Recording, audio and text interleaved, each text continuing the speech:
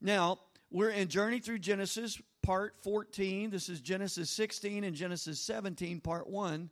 Tonight, we're going to make some progress. So I want to say a prayer. We're going to jump right into it. Father, thank you so much for your word. I pray, God, that you would speak to us through these holy scriptures, Lord, through these stories. Encourage us, edify us, Lord. Build us up, instruct us. We give you praise for it in Jesus' name. Amen. So Genesis 16, verse 1. Now, Sarai, Abram's wife, had borne him no children, and she had an Egyptian maidservant whose name was Hagar. Now, let's stop right there. Undoubtedly, Hagar was a gift to Abram and Sarai from Pharaoh during their time in Egypt.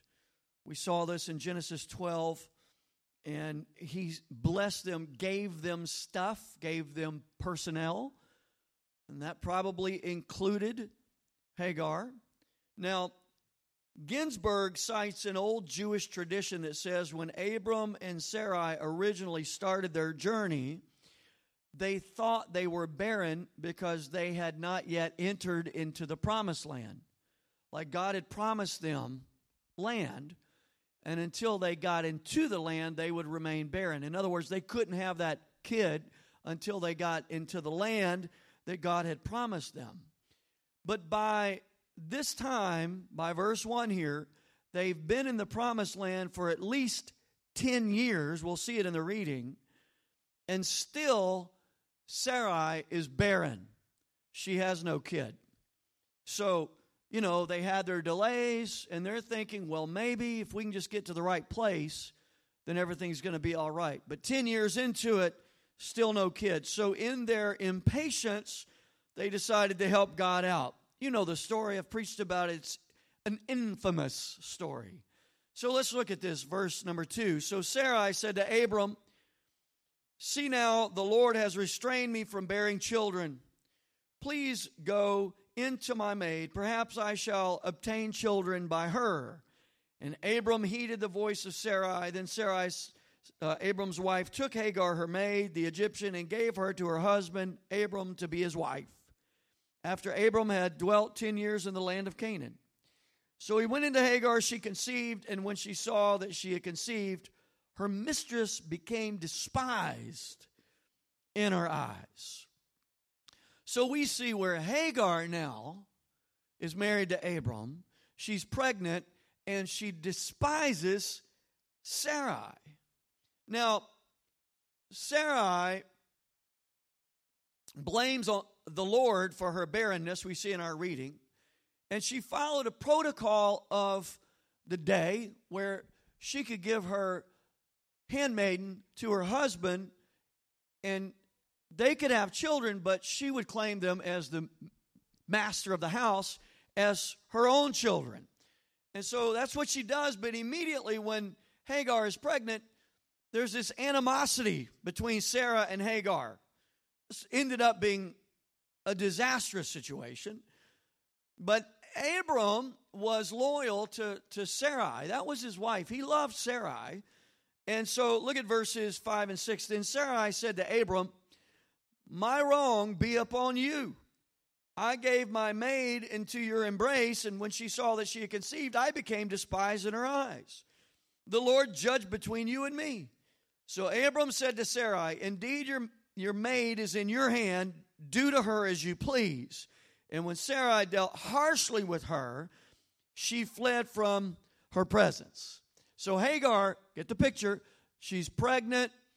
Abram's caught in the middle. Sarah's mad, and she treats her harshly, and so Hagar flees, but God did not forsake her. Look at verse 7. Now the angel of the Lord found her by a spring of water in the wilderness, by the spring on the way to Shur. And he said, "Hagar, Sarai's maid, where have you come from and where are you going?" She said, "I am fleeing from the presence of my mistress Sarai." Now, I love the way that the Lord did not write her off. This was not her fault. She's kind of caught in the middle. She was a blessing to Abram and Sarah, and now there's a problem. Look at verse 9. The angel of the Lord said to her, return to your mistress, and submit yourself under her hand. Now, this is fascinating to me. The plan of God for her life was the best plan for her life, but not necessarily the easiest plan for her life. How many of you understand God sometimes asks you to do hard things, even though they're good for you? Eat your spinach, son. Eat your vegetables, honey. It's good for you, but it tastes terrible, but it's good for you. Sometimes you got to do the things that you don't want to do because they're good for you. So the Lord says, return to your mistress, submit yourself under her hand. So she has to submit to this woman that she's not happy with, and the woman's not happy with her. So God doesn't always ask us to do easy things. As our young people are studying and reading, sometimes He asks us to do hard things. Now, verse 10, look at this. Then the angel of the Lord said to her, I will multiply your descendants exceedingly, so that they shall not be counted for multitude. And the angel of the Lord said to her, behold, you are with child, and you shall bear a son. You shall call his name Ishmael, because the Lord has heard your affliction. He shall be a wild man. His hand shall be against every man, and every man's hand against him. And he shall dwell in the presence of all his brethren. Now, this is interesting. This is the first time in your Bible that a child is named by God before it's born. Now, there's some good company for this. Isaac's going to be next. We also see John the Baptist is that way. Jesus Christ was that way. But it all started with a guy named Ishmael. Look at verse 13. Then she called the name of the Lord who spoke to her, you are the God who sees. For she said, have I also here seen him who sees me? Therefore the well was called Bir Lahai Roi. Observe. It is between Kadesh and Bered. So Hagar bore Abram's son, and Abram named his son, whom Hagar bore Ishmael. Abram was 86 years old when Hagar bore Ishmael to Abram. So apparently she returns. She tells Abram and Sarai what had happened, and they believe her. They know the Lord has visited her, and we know this because Abram calls the son Ishmael. And this well that she was near is the well of the one who lives and sees. That's what Bir Lahai Roi means. The well of the one who lives and sees. God lives and sees. She was saying He sees me right where I am. And He sees us right where we are. No matter how difficult, no matter how weird the spot we may be in, God knows right where we are. So now we're in chapter 17. Are you with me? So there were some awkward points in that story, but we made it right through there. So let's look at verses 1 and 2 in chapter 17. Are you with me? It's exciting, isn't it? When Abram was 99 years old, the Lord appeared to Abram and said to him, I am Almighty God, walk before me and be blameless, and I will make my covenant between me and you and will multiply you exceedingly. Now, let's stop there. The Lord self-identifies as Almighty God. The phrase is El Shaddai. The El Shaddai. Adam Clark, in his commentary, says when God calls Himself El Shaddai, He is saying, I am God all-sufficient. From Shaddai, meaning to shed or pour out. Or I am that God who pours out blessings, who gives them richly, abundantly, continually. Donald Barnhouse points out that the Hebrew word shad means chest. He says, it may have in mind the strength of a man, God Almighty, or the comfort and nourishment of a mother, God of tender care. Another writer H.C. Leopold states, Shaddai comes from the root shaddad, which means to display power. God is saying to Abraham, I have more than enough power to fulfill every promise that I have made to you. I have more than enough power to make you who I said you are. No matter what it looks like right now, Abraham, I have more than enough power to bring my word to pass in your life, Abram. The Septuagint translates the word with this Greek word that means almighty, meaning the one who has his hand on everything. One commentator says that he has the ability to make anything happen. And then we see when he self-identifies, I am the El Shaddai, that he belts out a command, walk before me and be blameless. Walk before me and be blameless. Now, blameless means holy, W-H-O-L-L-Y, completely. In other words, the Lord is saying to Abram, it's time, son, for you to give me everything. It is time, son, for you to surrender all. You need to sing that song. I surrender all. It's time, Abram. Right now, I need you to quit holding back. I want all of you, son. Quit holding out on me.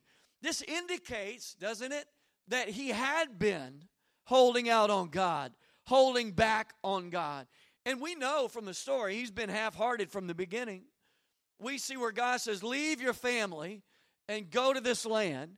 Well, he drags his family, but he leaves Ur of the Chaldees. He halfway obeys. He doesn't go to the land that he was supposed to go to. He stops halfway in Haran until his father Terah dies. And then he moves on a little bit further. He's taking baby steps. We rejoice in baby steps. Don't get me wrong. But the Lord was saying, it's time for you to grow up, son. It's time for you to give me everything.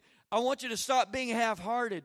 Now, in this chapter, God knew, Abram didn't know, but God knew that Isaac, the son of promise, the son that would be born to Abram and Sarai, would be born in less than 1 year.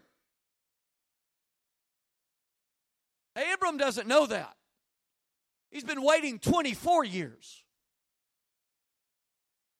Now, Isaac is going to be born in less than a year. He has no idea. But the Lord knows this and is saying, Abram, you're almost there.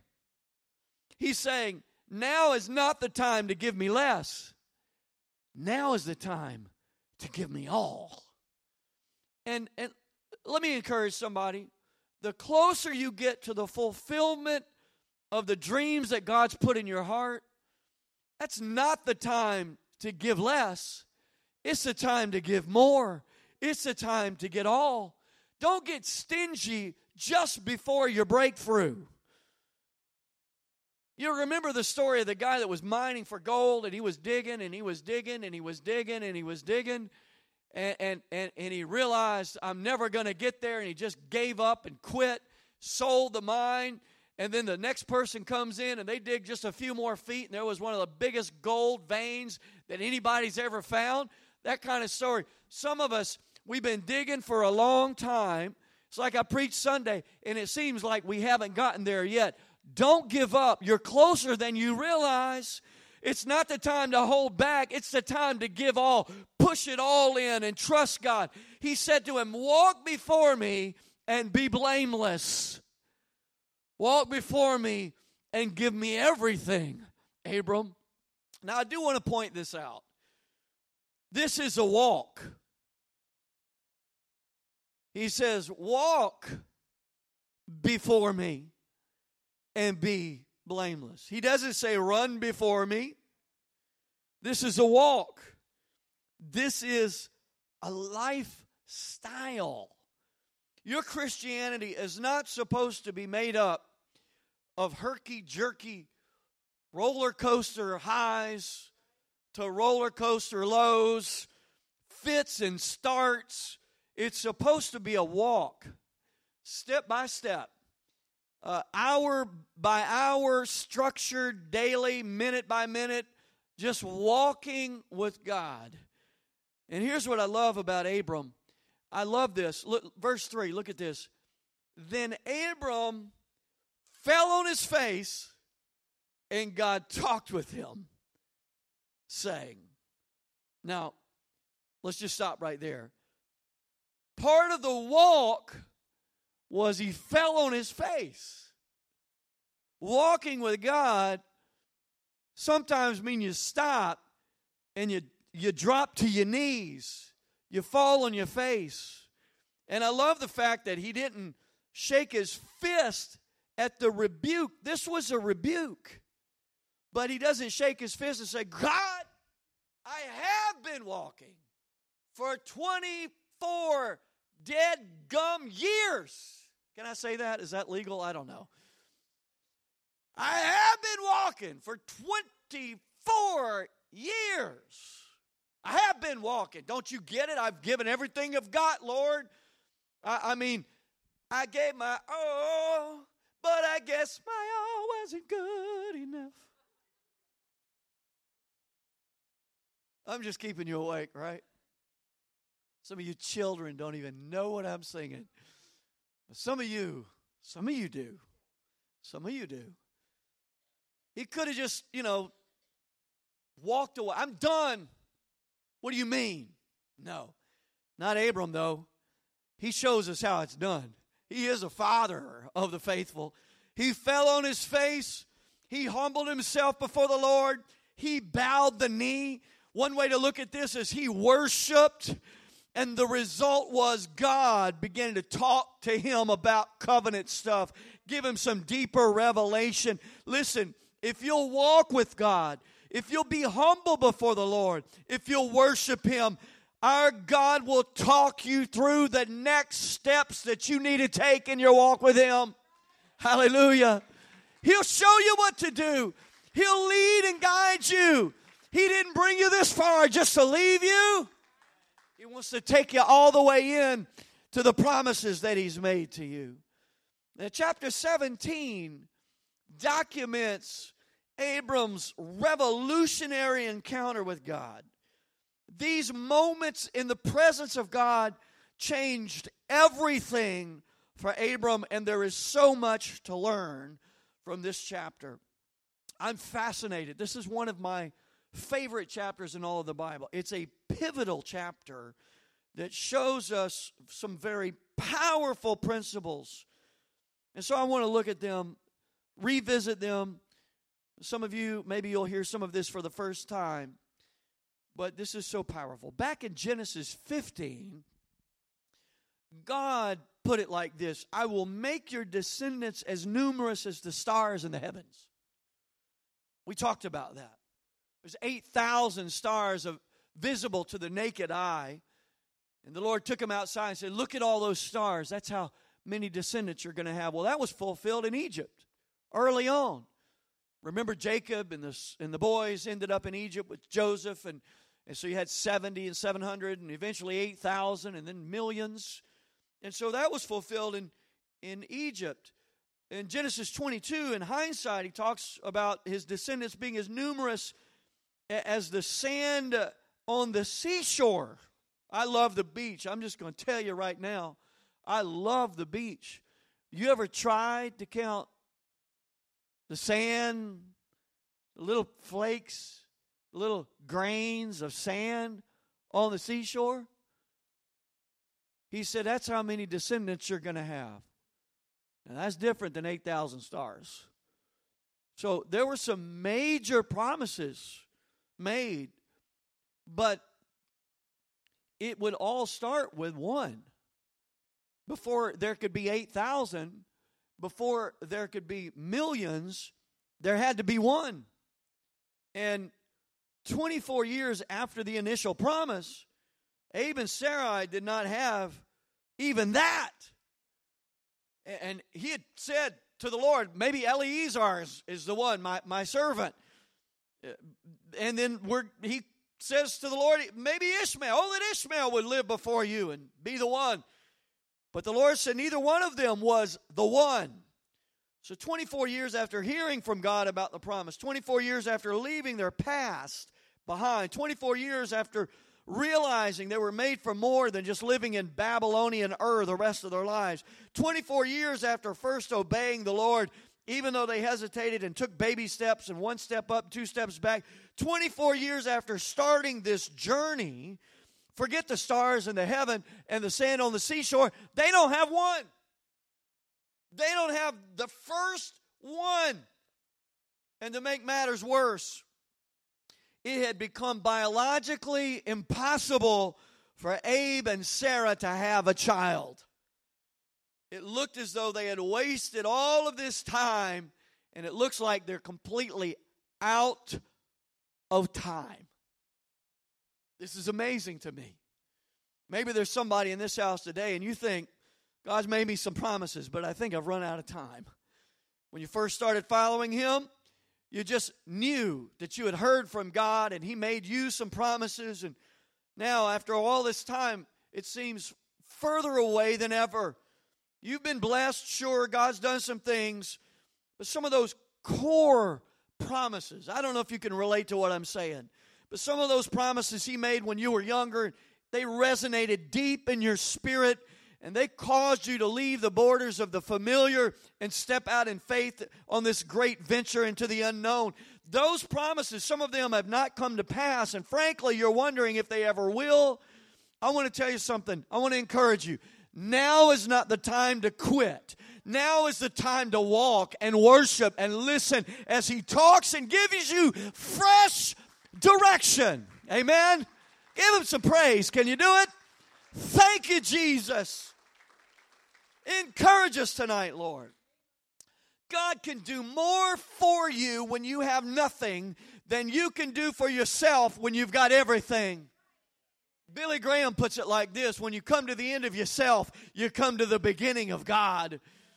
And pathetic timing to us can be absolutely perfect timing to God.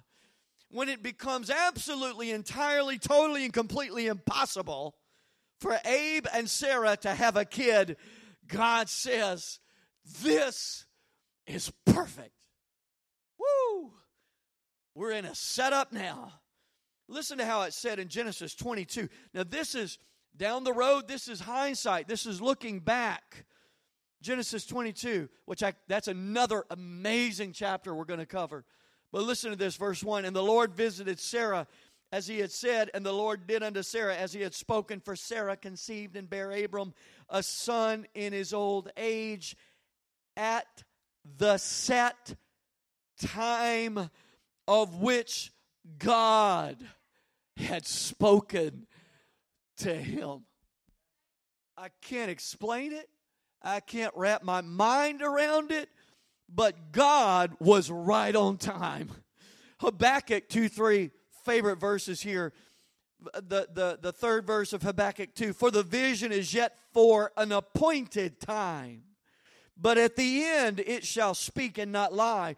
Though it tarry, wait for it, because it will surely come and it will not tarry. The Message puts that like this: it aches for the coming. It can hardly wait, and it doesn't lie. If it seems slow in coming, you just wait. It's on its way. It will come right on time. I've said this before. Dottie Peoples put it like this: He may not come when you want Him, but He'll be there right on time, because He's an on-time God. Yes, He is. When Abe and Sarah no longer had the ability to produce a child, God said to them, get the nursery ready. Go ahead and register at Babies R Us and Target and Wally World and those other places, because it's time for you and Sarah to have a little baby. It is time. Rock-a-bye, baby. Get those little songs ready. Get the Dakatat ready. I'm familiar with modern lingo now when it comes to baby. I'm learning this. But yeah, they don't make the old swings anymore like we used to use. The swings were like a drug. Anybody remember we did the old wind-up swing, not the battery. How you wind it up, and then it's like, and Caleb just in a matter of minutes was like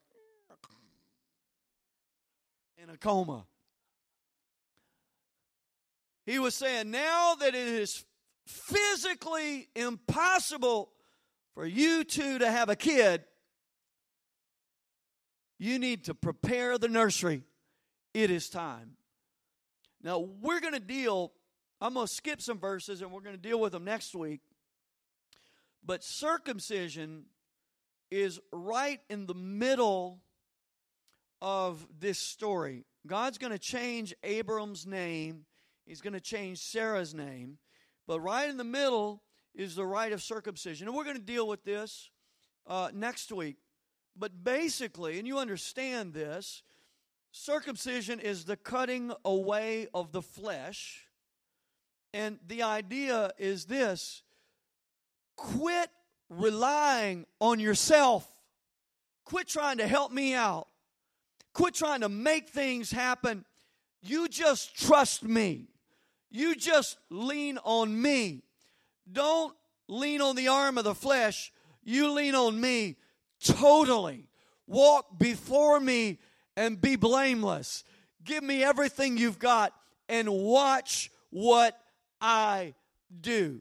I'm going to tell you something. When God fulfills His promise, you don't have to wonder who's going to get the glory.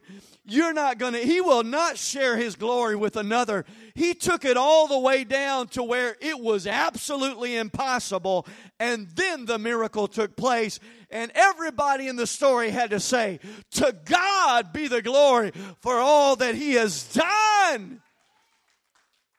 You don't have to worry when it's God. I told you guys this before, but one time in a time of testing and a season of disaster at Life Point, we didn't have any money. We had bills. We're dying. And I called Brother Marcelli, Rick Marcelli, a mentor in my life, pastor in my life. I said, Brother Marcelli, we're dying.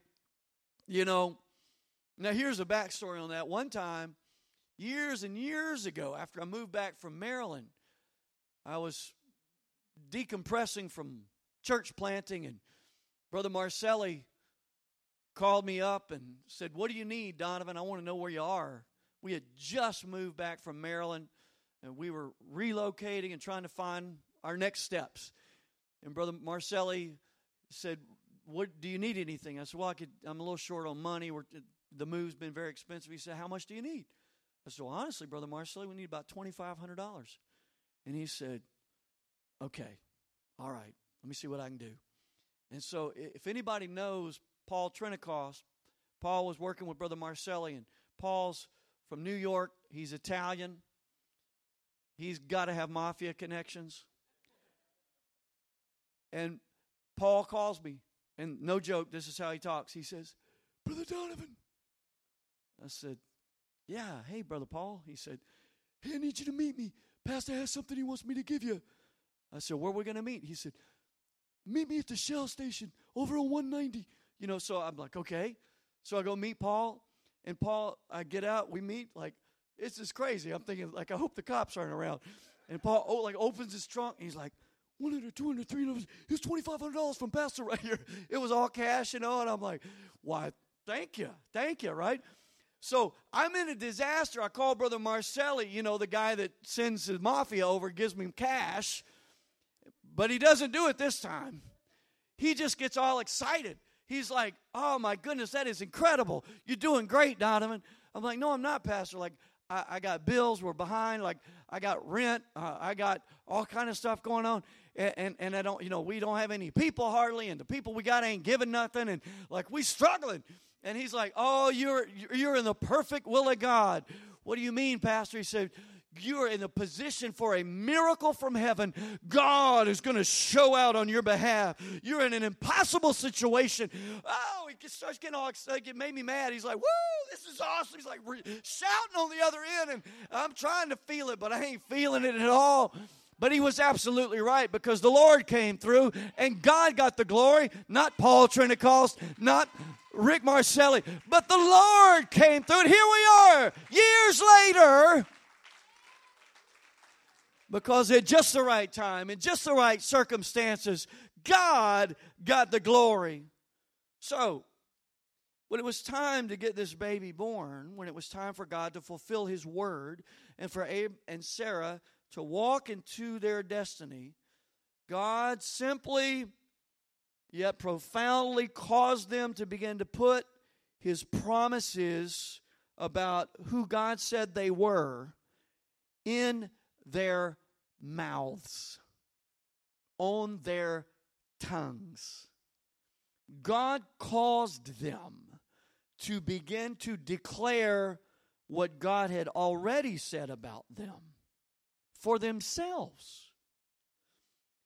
For the first time, they began to say what God had already said about them. And they began to get a vision of what actually was possible. Now let me say this, giving a little groundwork here. If you want the power of faith to be activated in your life, I want to challenge you. Don't write me off when I say this, but I want to challenge you. Put that faith in your mouth. Get your words lined up with what God has already said about you. Faith is meant to be. It is designed to be in your mouth. Romans 10:8 through 10. The word is near you, in your mouth and in your heart. That is the word of faith which we preach. That if you confess with your what? Mouth the Lord Jesus and believe in your what? That God has raised him from the dead, you will be saved. For with the heart one believes unto righteousness, and with the mouth confession is made unto salvation. To confess means to say the same thing. It means to speak in agreement with. Walk before me, Abram. How can any two agree if they don't walk together? How can any two walk together if they don't agree? Walking in agreement involves speaking in agreement. Are you with me? This is powerful. 2 Corinthians 4:13 says this, and since we have the same spirit of faith, according to what is written, I believe, and therefore I spoke. We also believe, and therefore speak. If you are ready to receive what God has promised you, how many of you are ready to receive what God's promised you? I'm ready to receive what God has promised me. If that's you, then put His promises in your mouth.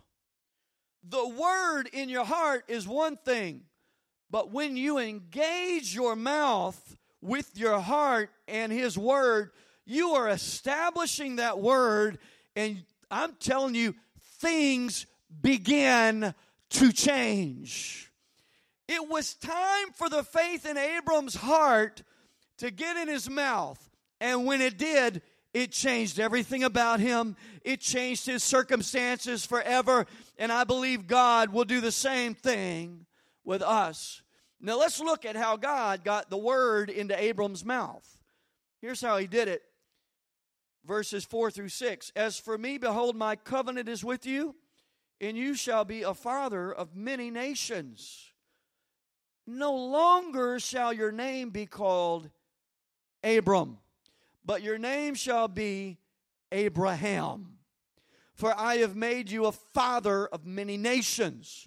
I will make you exceedingly fruitful, and I will make nations of you, and kings shall come from you. Hallelujah. Look at verses 15 through 19. Let's skip down to there. We'll cover 7 through 14 next week. But look at 15 through 19. Then God said to Abraham, as for Sarai, your wife, you shall not call her name Sarai, but Sarah shall be her name. And I will bless her and give you a son by her, and I will bless her, and she shall be a mother of nations. Kings of peoples shall be from her. Then Abraham fell on his face and laughed and said in his heart, shall a child be born to a man who is 100 years old? And shall Sarah, who is 90 years old, bear a child? And Abram said to God, oh, that Ishmael might live before you. Then God said, no, Sarah, your wife, shall bear you a son, and you will call his name Isaac, and I will establish my covenant with him for an everlasting covenant, and with his descendants after him. So notice he changes Abram's name from Abram to Abraham. Abram means father of stature, father of height. It could even mean father of many, according to some. But Abraham means father of multitudes, father of nations. It is exactly what God promised him 24 years earlier. And now he said, you're going to start calling yourself what I called you 24 years ago. You're going to get in agreement with me. You're going to walk with me. You're going to talk with me. You're going to walk like me. And you're going to talk like me. You're going to receive strength to have a child. And you're going to talk like you're one who can have a child. How are you going to do that to Abram? I'm going to change his name. He's going to start to see himself as I saw him all those years ago. Abraham, father of nations. Sarai means one who watches. Thank God we're finally to the name change, and I can quit calling him Abram. I can always call him Abraham and Sarah. It's always the struggle in doing this. Sarai means one who watches. It means an observer. Sarah means a princess, one with authority, one who participates. God changed their names, forced them to self-identify exactly as he had already identified them. God made them put the word about them in their mouths. And when they did, within 1 year, Isaac was born, which means within 3 months, Sarah was pregnant. Isn't that amazing? 24 years. And God says, now that it's impossible, I'm going to change the way you talk about yourself. I'm going to tell you something. Years ago, I was fussing and griping with Valerie up in Maryland back in our church planting days in the mid-Atlantic and the great white north. And we were planting a church and we were struggling, and I was in just a griping mood. Just griping, and Valerie was getting on my last nerve. She doesn't do that anymore at all. But back then, I was under a lot of pressure, and I was griping and fussing, and it got to where I'd do it by myself. Like, I'd gripe at her, and then I'd leave, and I'd still be griping at her, even though she wasn't even there. I'm like, I'll tell you one thing, I'll tell you something else, And I'm just griping and fussing, and she wasn't even there. Confession is good for the soul. Woo! That's awesome. So me and Mr. Billy here, we both done that, right? But I'm just fussing, and the Holy Ghost, I'm telling you, spoke to me and said, your little cursing, he called it cursing, in private, has more of an impact on you, your marriage, your church, than you think. Those little words mean something. Jesus said, by your words you are justified, and by your words you are condemned. Jesus said, you'll give account for every idle word. Every word that comes out of your mouth is loaded with faith or fear. With faith or doubt. And Abram and Sarah, they had filled their days. They were trying their best, but they had filled their days with self-deprecation. I can't do this. Just ain't happening. I don't know all that Ishmael would do. I wish we could do. And the Lord said, no, zip it. You're going to start saying, I am who I am, says I am. I can do all things through Christ who gives me the strength. I am a father of nations. Kings are coming out of me. I think that it was just, it didn't just stop at the name, because obviously he's got an entourage. There are hundreds of people that work for him. He's coming in contact with many people that knew him as Abram, and he's having to go to them and say, don't call me Abram anymore. The voice has been talking to me again.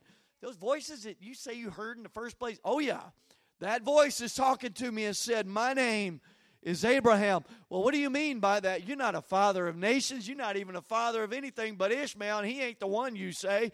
And he said, no, you don't understand. My name is Abram. I am a father of nations. Kings are going to come out of me. Nations are going to come out of me. God's going to do something incredible. He had to explain it, and those were words of faith that lined up with the Word. The Word is near you. It's even in your heart and in your mouth, the word of faith which we speak. Are you with me? So you have this idea. The word in their heart and in their mouth began to change things. 2 Corinthians 4:18. While we do not look at the things which are seen, but at the things which are not seen. For the things which are seen are temporary, but the things which are not seen are eternal. That word temporary means subject to change. The things which are seen are subject to change. It looks like we're barren. It looks like we've not had any kids. It looks like we're fruitless in our marriage. But I want to tell you something. We don't walk by sight. We walk by faith. And the word says, I'm a father of nations. And Honey Bear here is a princess, right? And together, God's going to give us a child. Abram and Sarah began to take the never-changing word of God and apply pressure to their circumstances, which were subject to change, and they did change. Everything changed. Let me apply this a little further. The word in your mouth will punch a hole through the veil of the temporary and pull God's eternal promises into our reality. That's how our circumstances change. The word in your mouth will force your circumstances to comply with the word. You need to quit seeing yourself with just your natural eyes and begin to see yourself through the eyes of faith. You need to begin to believe my circumstances can change. When the word of God got in their mouths, within 3 months, within 90 days, everything changed. It's amazing when you begin to reel those words in. Zip it. Sometimes when you feel like fussing and cussing, you just need to shut up. Sometimes when you feel like griping and being negative and spewing out those fear-filled words, just zip it up. Get a hold of yourself. Take 10 deep breaths. Get your mind on the word. Perfect peace have they whose mind is stayed on thee. And say, I'm a new creation in Christ Jesus. Old things are passed away. Behold, all things have become new. I'm a new creation.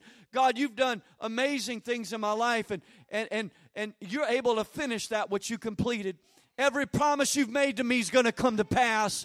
I'm not giving up on my marriage. I'm not giving up on my children. I'm not giving up on the provision that you promised to me, because you made me some promises, and I'm going to put them in my mouth. I'm going to let that faith rise up. And it's like a circular thing. Maybe this is new to some of you. Maybe it's old to some of you. I don't know. But you do understand, faith comes by hearing, and hearing by the Word of God. I'm going to be honest with you. Feeding on CNN or Fox News or NBC or all this negative junk, it is a constant cycle of negativity. It's not designed to lift you up. Now, I'm not about putting my head in the sand and denying reality. But on the other hand, like, how many times do I have to hear the story about this one or that one or this political situation or Kim Jong-un? How many times do I have to hear the story? Okay, I got it. Done with it. I'm going to put my mind on Jesus. I'm going to put in some Jesus music. I'm going to give him some worship. I'm going to fall on my face. I am not of this world. I've been born again, baby. I'm from another world, another reality, and these circumstances are subject to change. Give him some praise. Hallelujah. Stand with me all across the house. Hallelujah. Romans 4 is fascinating. This is what happened. Therefore, it's of faith that it might be according to grace, so that the promise might be sure to all the seed, not only to those who are of the law, but to those who are of the faith of Abraham, who is the father of us all. As it is written, I have made you a father of many nations, in the presence of him whom he believed, God, who gives life to the dead. And check this out. God, who gives life to the dead and calls those things which do not exist as though they did. God calls things that be not, King James, as though they were. Here's what God does not do. God does not call things that are as though they are not. That is denying reality. And he doesn't ask us to do that. We don't say, I have no bills. I have no bills. I have no rent. I have no electric bill. I have no bills. That's denying reality. You just put some action with that and don't pay the bills that you don't have. And you just watch what Entergy does. You just watch what the bank does. They'll be knocking on your door, turning off your power, and then you're like, I don't not have power. I don't not have electricity. You don't deny reality. God doesn't deny reality. He didn't look at Abram and say, you are not beyond the years of having a child. Rather, he called that which was not as though it was. He said, in spite of the fact that you're beyond the years of having a child, you are the father of nations. God doesn't deny reality. He calls that from another world stuff and pulls it in and punches it in to this reality and changes it because he's God. And he said, now here's how it's going to happen. You're going to start calling things that be not as though they were also. Look at verse 18. Who contrary to hope, in other words, when there was no hope, Abraham in hope believed, so that he could become the father of many nations according to what was spoken. So shall your descendants be. And not being weak in faith. Now he had been weak in faith for years. And I'll prove that here in just a second. Who, not being weak in faith, he did not consider his own body already dead, since he was about 100 years old. This is right here where God changed his name and changed the way he talked. When he was about 100 years old, 99 years old. Right here. This is what the result of what God did was. He was no longer weak in faith. He hoped against hope. And when it says he did not consider his own body already dead, that doesn't mean he denied that. Literally, the Greek is he faced the fact that he was not able to have children and the deadness of Sarah's womb. And now that he's got his words lined up, are you with me? He did not waver at the promises of God through unbelief. No more wavering when he's about 100. Here in this 90-day period of time, he got a lot of issues worked out, but was strengthened in faith, giving glory to God, being fully convinced that what he had promised, he was also able to perform. Hebrews 11, by faith Sarah herself also received strength to conceive, and she bore a child. When she was past age, because she judged him faithful who had promised.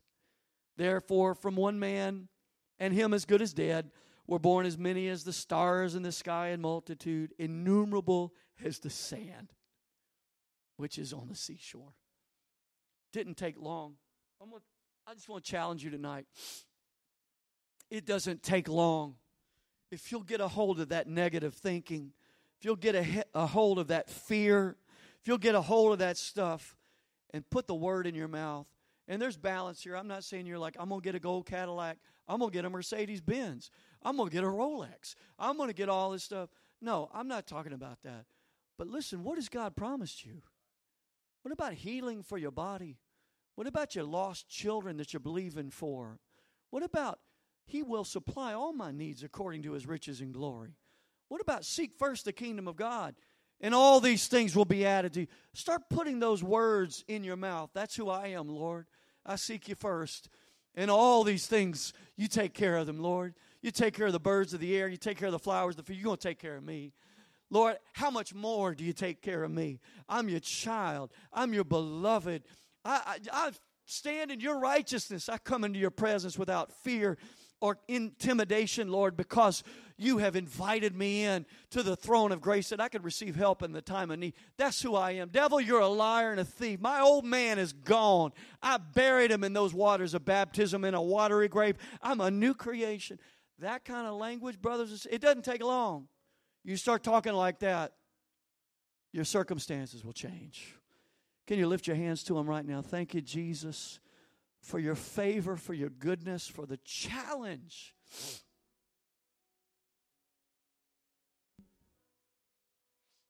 Let the fruit of our lips, God, be an acceptable sacrifice, an offering to you, God. Let us sing a new song to the Lord, a song of your faithfulness and goodness and grace. God, let the words of my mouth and the meditation of my heart be acceptable in your sight, oh God. Let me bow my knee. Let me give you worship and walk with you every day so you can talk to me every day and lead me into those next steps. Show me deeper things about this covenant into which I've been born, God. Tell me more about my birthright, Lord. Tell me more about my inheritance. Tell me more about what you've promised me, God. Tell me more about the blessings on this side and the blessings which are to come. Use my hands, use my feet, use my voice. Let me be used for your glory, God. I don't have to be that loser. I don't have to be that one that's floundering. I don't have to be that one without a hope and a future. But God, I can be that child of the living God who's full of expectation. God is with me. If God is for me, who can be against me? Hallelujah.